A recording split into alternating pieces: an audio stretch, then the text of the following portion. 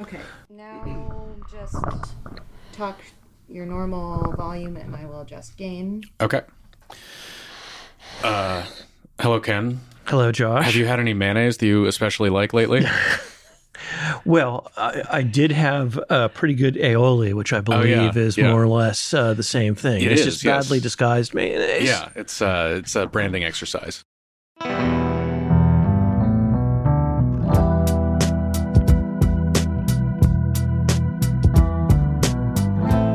Hi, it's Ken White. And it's Josh Barrow, and this is Serious Trouble. This is a very special taping of Serious Trouble because I'm actually sitting in Ken's office in downtown L.A. taping this show in person. Normally I'm in New York and Ken's in L.A., and so it's great to see you in person, Ken. Likewise, Josh, and welcome. Sorry for the mess. That's quite all right. It's also a very exciting week because we get to talk about an issue that listeners have been emailing us for weeks asking us to talk about. And the standard answer I've been giving is this is a show that's fundamentally about litigation. And so if there's something that there might be a lawsuit over, we tend to wait until somebody actually sues. And so this is the fight between Ron DeSantis and the Walt Disney Company and the various efforts that Ron DeSantis has made to get back at Disney for having the temerity to express opinions about public policy in Florida.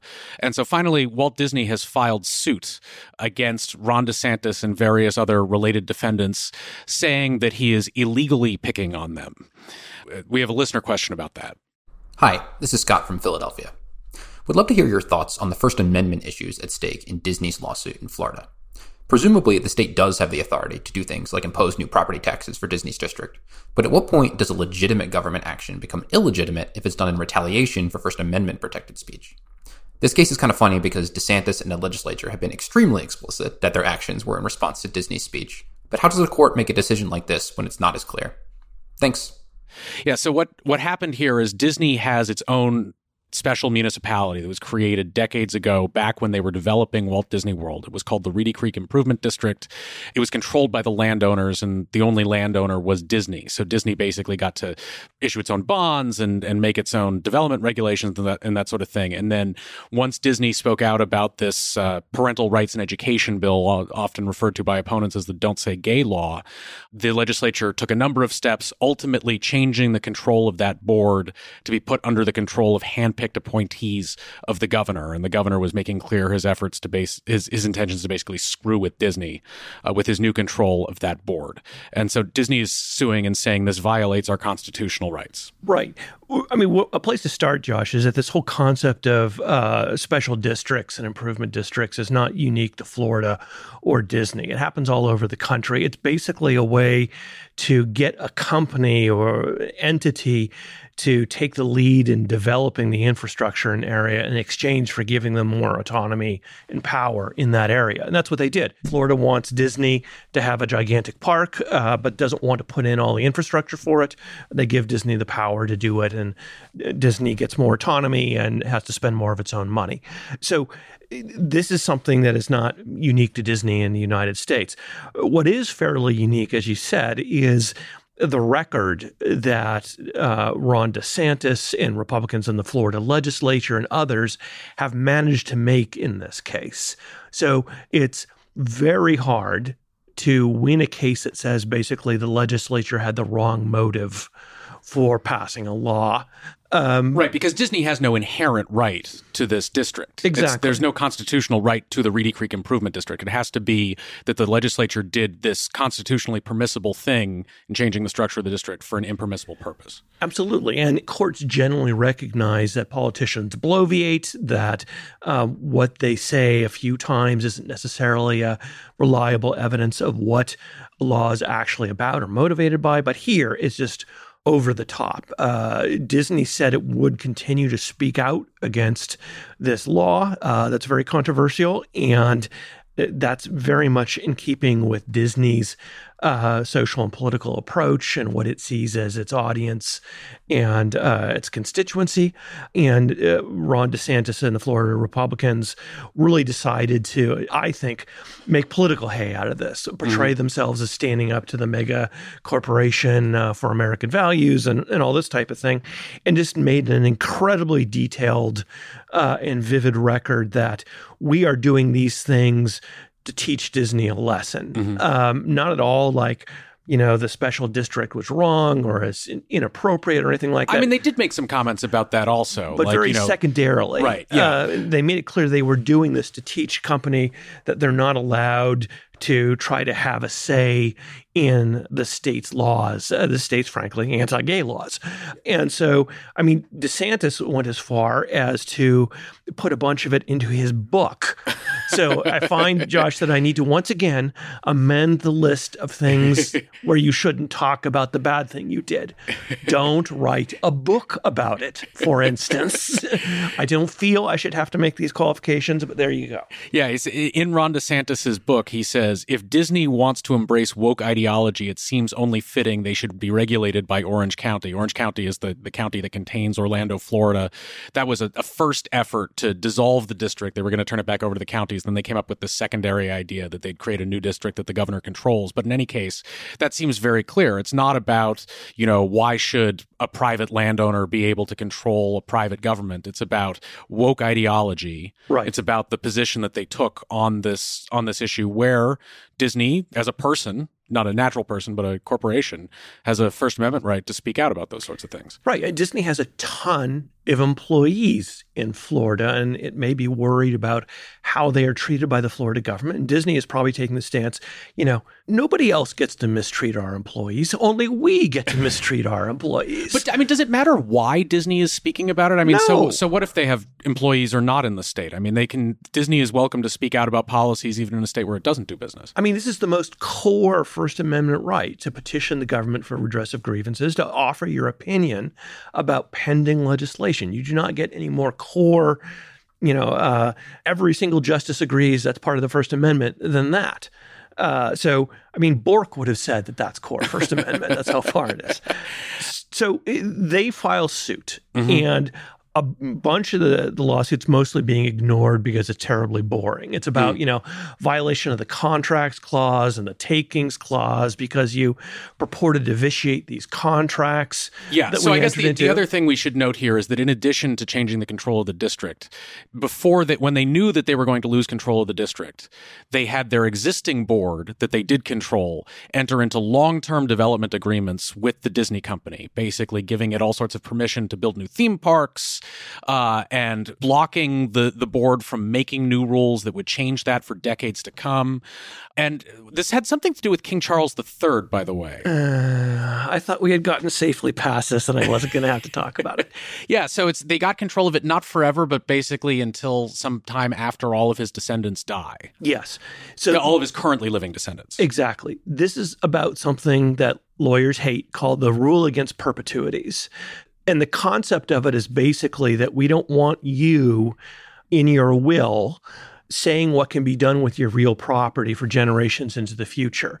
Like in the future, only my descendants who go to this college can inherit, or something like that. Yeah. It's called the dead hand, mort main. And so you don't want some dead guy controlling how the property gets used forever and ever. You want the property to shift to someone else who then makes decisions, some live person. So what the rule is that you cannot control how a property vests in someone else's possession any later than 21 years after a life in current being.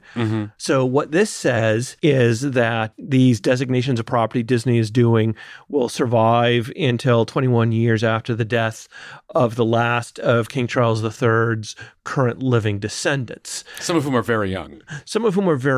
Infants, really. Now, the problem here, of course, is they called him Charles III of England, which I understand from people in the UK is not technically correct.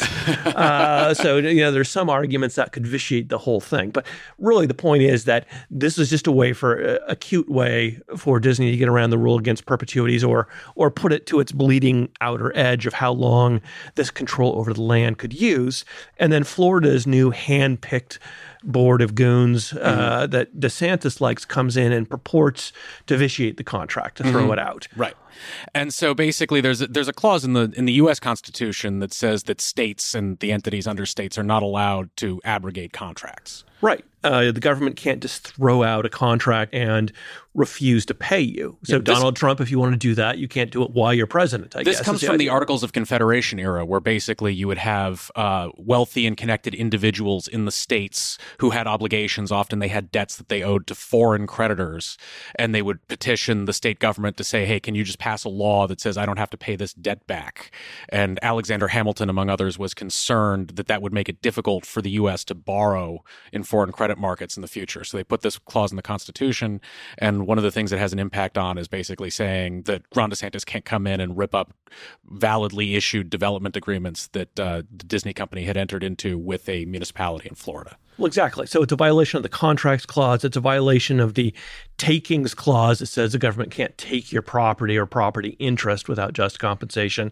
Violation of due process, they're saying. Mm-hmm. But the one that gets all the headlines is the First Amendment violation. The concept they passed this law and did this series of government actions explicitly to retaliate against speech. And so Disney has to win only on one of those claims, right? It can, if it's for any of those reasons impermissible, then they win? Well, it's more complicated because I guess if they went on a takings clause, the remedy could be a just payment. Okay. But most of them, if they win, it's going to get vitiated. The broad consensus among legal commentators, including those who know what they're talking about and those who don't, is that it's a very strong case. Yeah. Most First Amendment commentators think it's a very strong case. And I mean, this is a hard thing to do, to vitiate a law passed by a legislature on the basis of motive. And this is like a law school exam where the professor said, well, let's come up with a really improbable scenario where the evidence is perfectly clear. So we're not worrying about that. Right. So I question here to what extent this is something that DeSantis ever thought he could win or get away with. Mm-hmm. In other words, was this something where he calculated that we can win in the litigation over this? I have the right to do it. Or was it simply setting up a power move of me against Disney, the Republicans against Disney, the real Americans against the woke left, this type of thing for political purposes? Yeah, I mean, that's interesting as a political matter because the line that you're seeing a lot of Republicans take who are competing with Ron DeSantis for the presidential nomination, they are jumping on that and basically saying, well, Ron DeSantis went to war with Disney and lost. What an idiot. And so if it was, we talk a lot about performative litigation, and Donald Trump in various ways has used performative litigation to his benefit. But this looks like it could be a situation where Ron DeSantis is getting into a lawsuit where the political goal is not actually achieved because of the weakness of the legal position that he's in. Exactly. I mean, we'll see exactly how that plays, but it's anyway, that political analysis is a little beyond the scope of this podcast. I want to ask about how this is likely to proceed. So, I mean, you have this board that purports to have ripped up the development agreements that Disney entered into. There's going to be some litigation here. What if Disney wants to build a hotel? Is this going to be tied up in the courts for years before Disney gets the relief it's looking for, or are they likely to get relief pretty quickly? I suspect Disney will go for some sort of preliminary injunction against enforcing the law or something like that. And I suspect the record is strong enough that they'll win. So, it's likely that they're going to win this in some big move way fairly early. But you're right. To the extent they don't, that could be a gigantic problem for continued development. And I mean, this is something where Florida hurts itself to some extent. Disney expanding increases Florida's tax base. It's all about bringing money into the state. So if Disney's not building hotels there, it may be building them someplace else. And then what about future actions by Florida's government? I mean, suppose that they lose here and then they come back and say, oh, we're passing a new law, but this one is purely for purposes that have to do with our views on how development should be regulated in the state of Florida. I mean, and there are other laws. They're moving one right now that's trying to give the state new enforcement authority over the monorail at Walt Disney World. Will Disney have to amend its lawsuit in order to challenge any further laws that get passed? And then is the assumption by the court that the motivation is the same for all of these, even if they're more careful about the record in the future, the politicians are, and not saying we're doing this because Disney's too woke? Well, yes, they would have to amend the lawsuit or bring new ones. And in terms of the proof, first of all, I challenge the premise that DeSantis or Florida Republicans will be able to do new laws without making an equally vivid record. But I think they're going to have to attenuate it quite a bit, and maybe by years, before the implication from the current group of evidence is going to be sufficient to win the day. You know, Josh, we've gotten some questions on this case about taints. Can I address that real quick? Yes. So tell me about the taints. It's only about the taints. Some people are asking if this is a bill of attainder, the root of which, of course, is taint. So a bill of attainder, which is prohibited by the Constitution, is, you know, the idea is the legislature can't go out and say, we're passing a law that Ken White is guilty of whatever. Right. That's prohibited, and that used to be a thing in England, and it's one of the reasons that it's in the Constitution. Some people are saying, isn't this a bill of attainder because it's directed at one company, both, you know, by its terms and also by all the rhetoric behind it? The answer is a little complicated. It is aimed at one company. That's true. But first of all, it's not completely clear that the bill of attainder rule in the Constitution applies to corporations. There's some dispute over that. Also, it's not completely clear that even if it does apply to corporations, that this type of legislation would be a bill of attainder. The idea of a bill of attainder is it adjudges you guilty of a crime. It skips judicial process.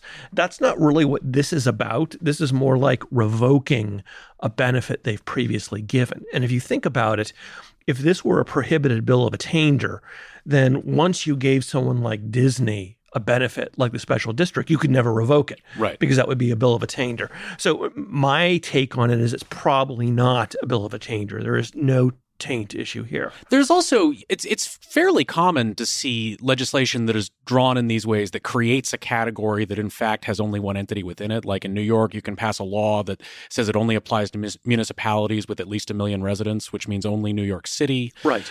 Or sometimes when you have efforts to do labor regulation related to large employers, you get something that says, you know, a private employer with more than X number of employees, and that applies only to Walmart within the jurisdiction. And my understanding is you can do that sort of thing. Generally, yes. There was some litigation over this issue on what a bill of attainder is many years ago, earlier in Rupert Murdoch's career, when certain moves, certain laws directed at the FCC and who they could or couldn't apply or make changes for were clearly directed just at the Murdoch empire. Ken, I have some good news for listeners this week. This week's episode of Serious Trouble is free for all listeners. Excellent. Yeah.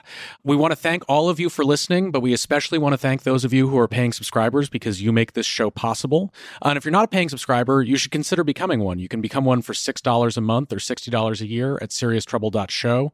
You get every full episode of Serious Trouble, more than 40 episodes a year. And you get to join our comments section where there's really a lot of interesting conversation that goes on in there. Yeah, Josh, you know, normally when you say you get to join our comments section, it's that's like saying you get a free box of shit in the mail every week. But our comment section is actually excellent. A lot of cool people show up. They're engaged. They send us questions that we answer. And sometimes, like, we'll talk about some big issue and the person who knows about that issue shows up. Like last time when David Nimmer, who basically is Copyright in America, showed up to answer a question. Yeah, that was only in the full paid episode last week. Right. So again, you know, that's one of the advantages of being a paid subscriber. You get to hear about the copyright issues surrounding Afro Man and his Lemon Pound Cake song from a bona fide copyright law expert. We often source questions for the show that come from listeners from the comments section. Some of them come in by email. Ken, if people want to email the questions in, where should they email them? It's a RICO hotline at serioustrouble.show. Yeah.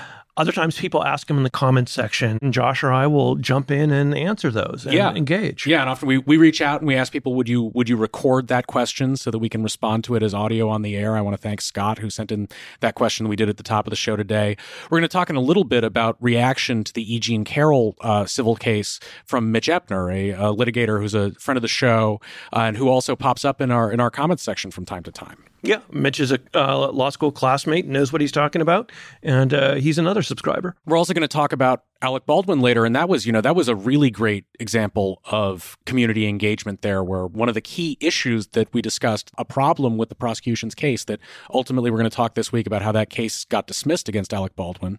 One of the problems where they charged something that they really couldn't charge him with, that was raised by one of our listeners who emailed in, Caitlin Smith, a public defender in the state of New Mexico. Right, and we traced how it went from there to Variety to apparently Alec Baldwin's lawyers. Yes. As I recall, that was one of those times when we said, I don't really know about this. Maybe someone will tell us. So once again, Josh, our fundamental laziness has changed the course of legal history. Yeah, so again, thank you for listening. And if you want to join that community of commenters and supporters of the show, again, go to serioustrouble.show, and we encourage you to upgrade. Thanks for listening.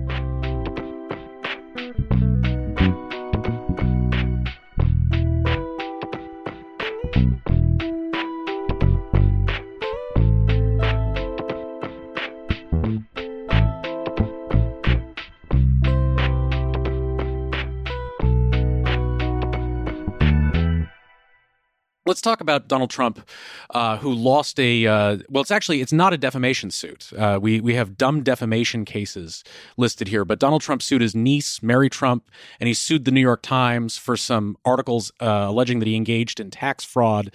But the torts he alleged here, he didn't actually allege that the articles were defamatory. It was something about tortious interference. Yeah, so his theory was that Mary Trump years ago was bound by a confidentiality clause in a settlement agreement of an old family trust litigation, that she violated that by turning over certain records to the New York Times that they used to run stories about how Trump did all sorts of tax shenanigans in the 80s and 90s. And what he sued for, very clearly trying to evade the anti-SLAPP statute in New York, was for tortious interference with a contract, aiding and abetting tortious interference, negligent supervision of the reporters, and unjust enrichment. So he's trying to plead around defamation and say, no, the wrong here isn't the defamation. The wrong here is that you induced Mary Trump to break her confidentiality clause and give you this. And this was something of a test of how New York's relatively new, very good anti-SLAPP law was going to work. Right. So this is the law that makes it so that if you file a lawsuit to try to stop somebody from engaging in protected speech, that the lawsuit can be thrown out relatively quickly and you can be responsible for the attorney's fees of the other side. Exactly. And anti-SLAPP is an early off-ramp from a bogus defamation case or other case attacking free speech. The thing is, California's had it for like 30 years, so the law on it's very well developed. New York's new muscular anti-SLAPP is relatively new. So the sort of the encrustment of case law on it is very thin. But the judge here went the way that California courts have. It says you can't plead around this if the gravamen of the claim is about protected activity. And here it's about news gathering. It's about New York Times reporters, getting a story from an informant. Then that falls under the anti-SLAPP statute, and this doesn't work. And the judge said basically, look, the law's been clear for decades that reporters can get stuff from people and print it, even if those people are violating some sort of duty of confidentiality or other duty. That goes all the way to the Pentagon Papers case. So unless he could show the New York Times, taught her how to hack into Trump's account to get the documents, then it's protected speech. So the judge ultimately says this is all bogus. It fails under the First Amendment in the anti-SLAPP law. It also fails for a number of other ways that they pled it badly. And so not only does the whole thing get dismissed, but you're going to pay attorney's fees. And so how much are we talking about in fees in a case like this? How much is he going to be on the hook for? Well, the New York Times tends to hire heavy hitters, and stuff like this is expensive to litigate. I would say it's going to be at least $150,000 going up from there. Remember when Trump years ago on our last show was sued by Stormy Daniels for defamation, won an anti-SLAPP here in California. His lawyers charged $300,000. Right. And that was a pretty simple, straightforward issue. This one's much more complicated. So I think it's going to be in the hundreds of thousands. So, I mean, when Donald Trump filed this lawsuit, I assume he didn't expect to win it. I assume the point was sort of to punish Mary Trump and to some extent the New York Times and force them into court to litigate. And even if he has to pay $150,000, if his objective is either vengeance or if it's to discourage other people from providing information to newspapers because they don't want to get dragged into a lawsuit, I'm wondering if this is really an effective deterrent for him. Well, you're right. Well, first of all, I think Donald Trump's lawyers probably didn't expect to win. I don't know whether Donald Trump expected to win because his mental state is a mystery. But you're right. You point out exactly the problem that for people like Trump, people engaged in performative litigation that's designed to energize a base, litigation that's designed to attract donations, things like that. The prospect of paying the other side's fees is not an effective deterrent anymore. So that's why maybe some states, have penalties in anti-SLAPP statutes. Problem is most of the penalties allowed are pretty minor. Mm-hmm. So we may need to find new ways to handle this. Mike Pence also appeared before the grand jury that's sitting in Washington, D.C. that special counsel Jack Smith has that's looking into matters related to the efforts to overturn the result of the 2020 election. And so the former president had been seeking to try to block that testimony. That motion was denied. So he testified for like 5 hours, and the special counsel actually personally attended the testimony. Yes, Jack Smith was there himself in the grand jury room. Mm-hmm. But who wouldn't be? I mean, Mike Pence is dreamy.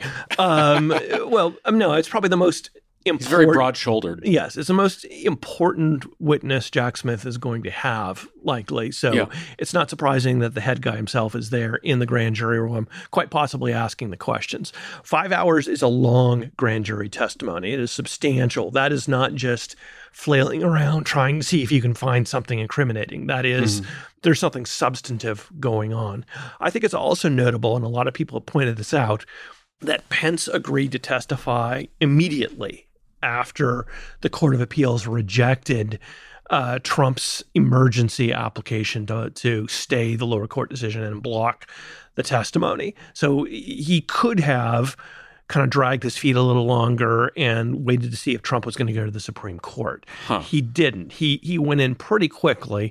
Which is interesting because Pence himself had also fought efforts to bring him in to testify. Sort of. I mean, he resisted it. He raised objections, but he did not go all in. We've seen for years and years how Trump and his lawyers can slow things down and block them through the appellate process and then going to the Supreme Court and so on. Pence did not do that super aggressive stuff. So, I mean, my take on it was he was making the gesture that's expected of him, but no more. Okay. There's been some news coverage that suggests that Jack Smith it must be getting close to being done because Mike Pence would be like at the apex of the list of witnesses that he would be seeking to interview unless he was seeking to interview Donald Trump himself. Can we infer that? It's a reasonable argument, but it's not certain. So yes, in general, you go up the pyramid. You talk to the least significant people first. And so when you talk to the most significant person, you want to know all the facts there are to know, have seen everyone else's story, seen all the documents, that type of thing. There are countervailing issues sometimes, like when can we get Mike Pence? Is this our only opportunity to get Mike Pence? Whatever it is that might apply. So it's not a certainty, but it's an indication of at least a mature investigation that is in its later stages. And so then if there are charges, then presumably those will be announced and we'll see them. If he decides not to charge Donald Trump, when would we learn that? It depends on what he and the Justice Department decide to do. In the sort of comparable situation of the Robert Mueller investigation, they made an announcement. Mueller did a report. He sent it to the Attorney General. There was certain amounts of that were revealed and then sent to Congress. I suspect it would be something like that. It wouldn't just simply disappear without any word whatsoever. The Attorney General is going to think that the public interest is in some sort of announcement or some sort of indication of what's going to happen.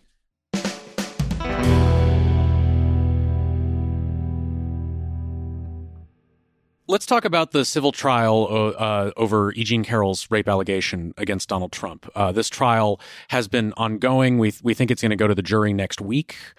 And so the key part of this trial was right at the beginning, was E. Jean Carroll's testimony herself, her direct testimony, and then her cross-examination by Joe Tacopina, Donald Trump's attorney. What have you made of the reports of E. Jean Carroll's testimony and what the jury is likely to have made of it? Well, indications from people who watched was that E. Jean Carroll was very convincing, very composed, held up extremely well against cross-examination, and was basically all you would want a witness to be in this circumstance. But, this is a thing where we just don't know what the jury is thinking. This is a classic gut check by jurors about whether or not they believe this story. And jurors tend to, big picture, I believe this person, I don't believe that person, and then everything else, I'll interpret the rest of it to support my priors that I've just formed. So it's all down to how the jury takes her as a person, how they interpreted her, and how they take the basic scenario where she's coming forward with something that happened many years ago. It's a case that is very different in this cultural moment than it would have been 10 years ago, even with the Me Too movement, with all the trials we've seen where cases that previously would have been seen as very weak have succeeded in finding people liable or criminally guilty for sexual misconduct. So I think it's 10 years ago, I would have said, wow, that's a super long shot. Now, I think that if the jury interpreted her the way most of the commentators seem to, that, Trump is in trouble on this. But it's all down to, it really was all down to her. That was the moment. So there was a very aggressive cross-examination from Joe Tacopina, and the reaction to it in press has been sort of uniformly negative, including your friend Mitch Epner, who's been writing about the trial for the Daily Beast. His headline was, "Trump lawyer Joe Tacopina's terrible cross-examination gets even worse." Basically arguing that, in addition to being sort of, a gross display, it's a civil trial over a rape. It may necessarily be a gross display, but he's contending that it was an ineffective approach to trying to convince the jury that her claims were not credible. I see where Mitch is coming from. And, to be fair, Mitch was a sex crimes prosecutor for the U.S. Attorney's Office, so that he probably carries that experience with him. Mm-hmm. I'm not sure what a non-gross cross-examination would look like in this case. You're ultimately dealing with the only thing you can say is that she's making it up. Mm-hmm. And to do that, you have to attack her credibility. And so all the things that you can use to attack her credibility are things that are part of the cultural discussion of sexual abuse and how women react to it and things like that. So you have to say that, she didn't report it to the police. You have to say that she didn't scream or something like that. So you don't have much choice but to lean into some things that are unpopular and controversial and hope that it resonates with the jury.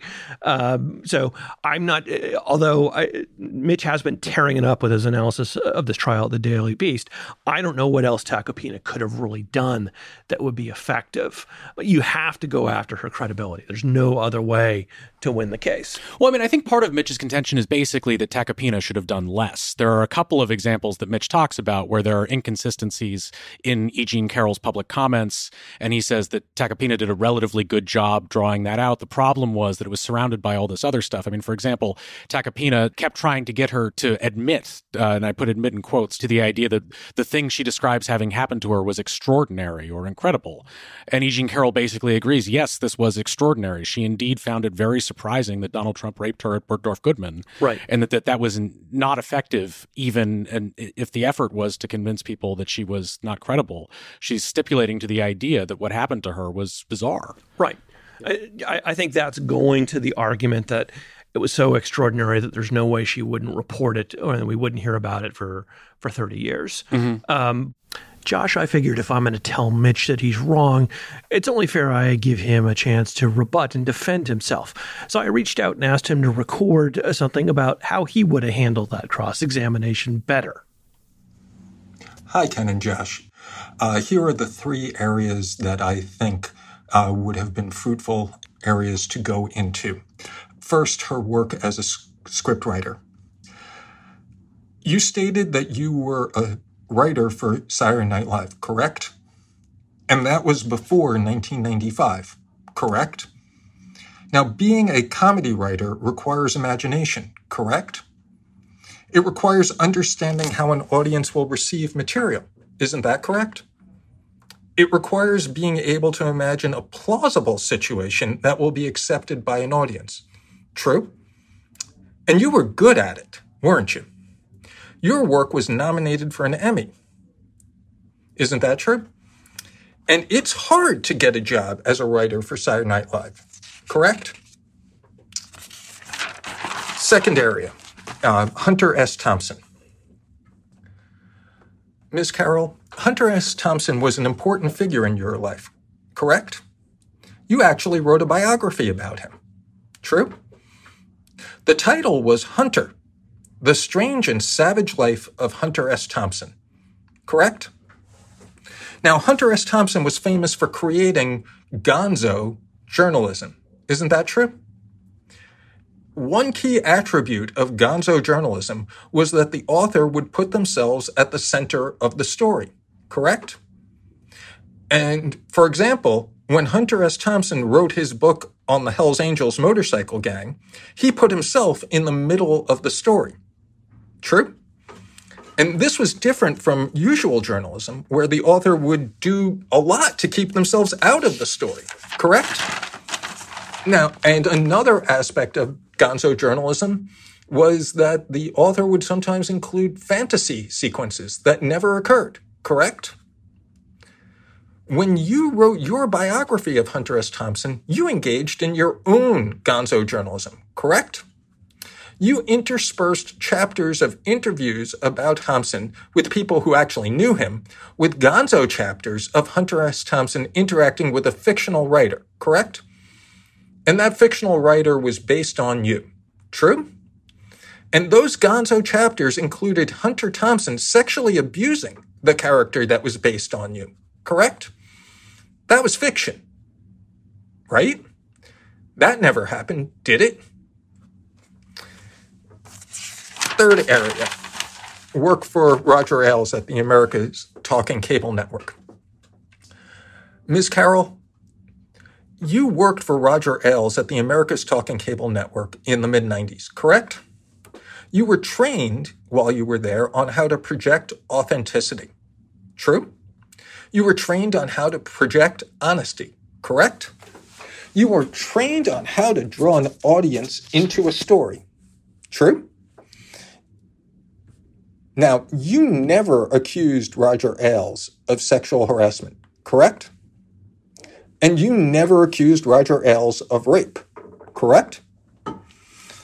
And finally, you never served as a witness for anyone who accused Roger Ailes of sexual misconduct, correct? So if I had been given Joe Tacopina's opportunity, that is how I would have done it, or at least some of it. Okay, so maybe Mitch does have a reasonable point that the cross-examination could be done better.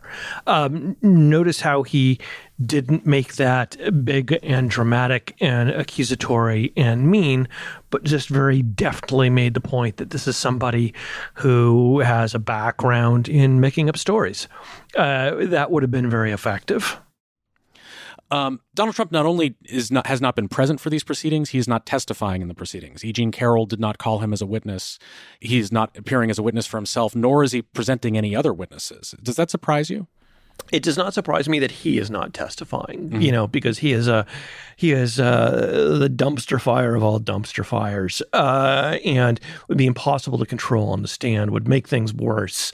There's no client control there whatsoever. You don't put someone who is completely off the hook, uncontrolled on the stand. You never know what they'd say.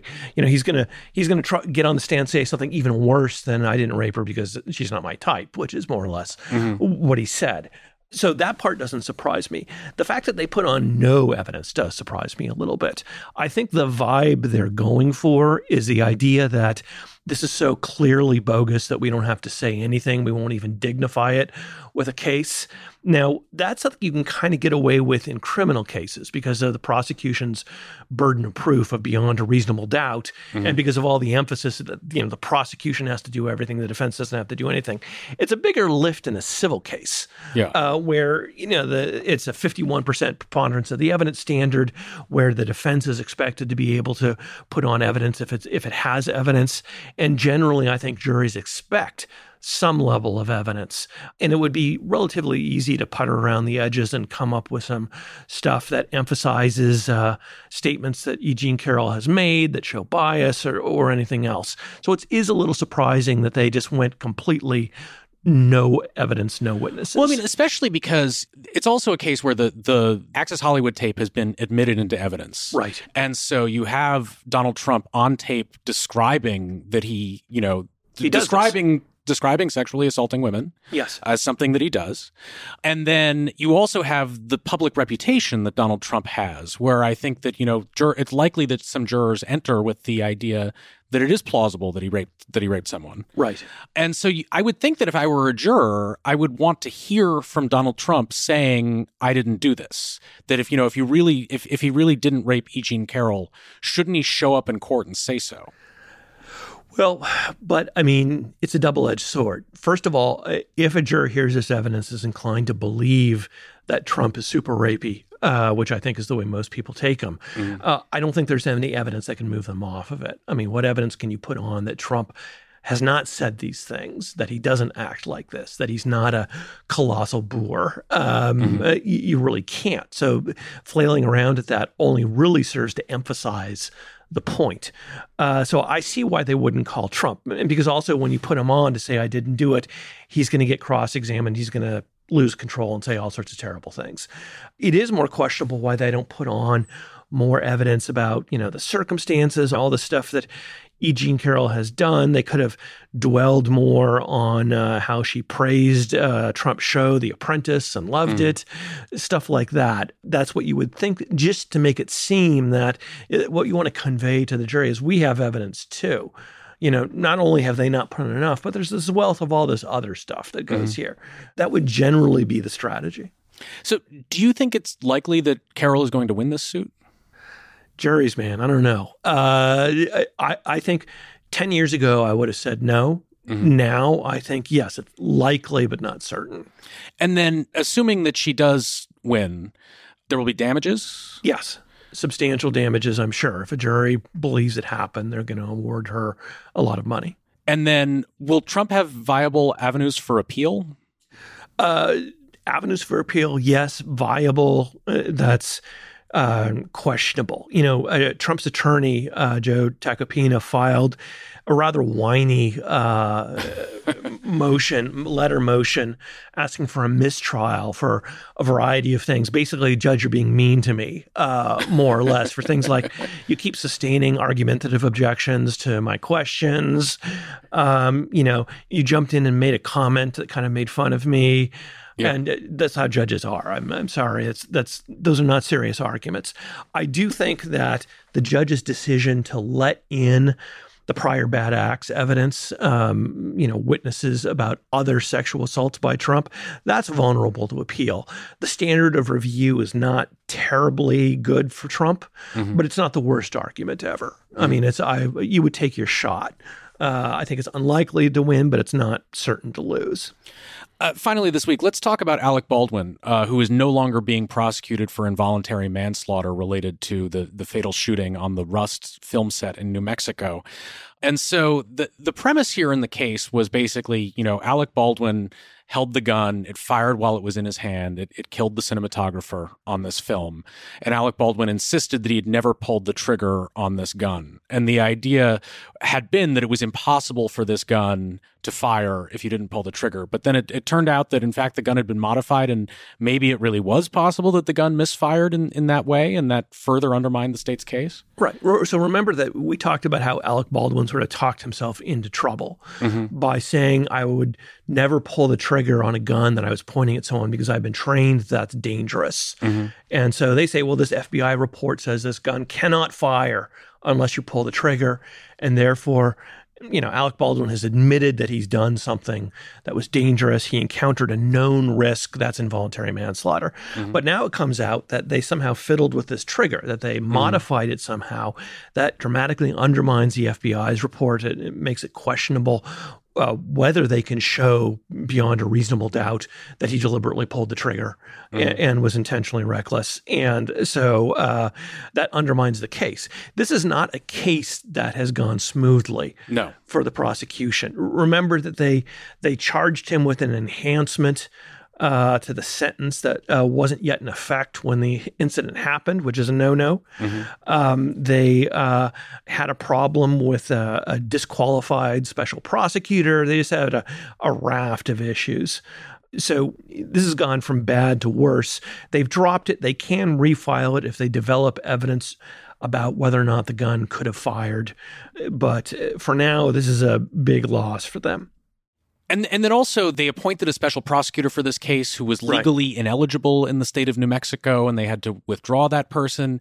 The whole prosecution has looked quite amateur. Is this just like, it's just because it's a state prosecution and that's how they go? Or is this unusually amateur? It's not because it's a state prosecution.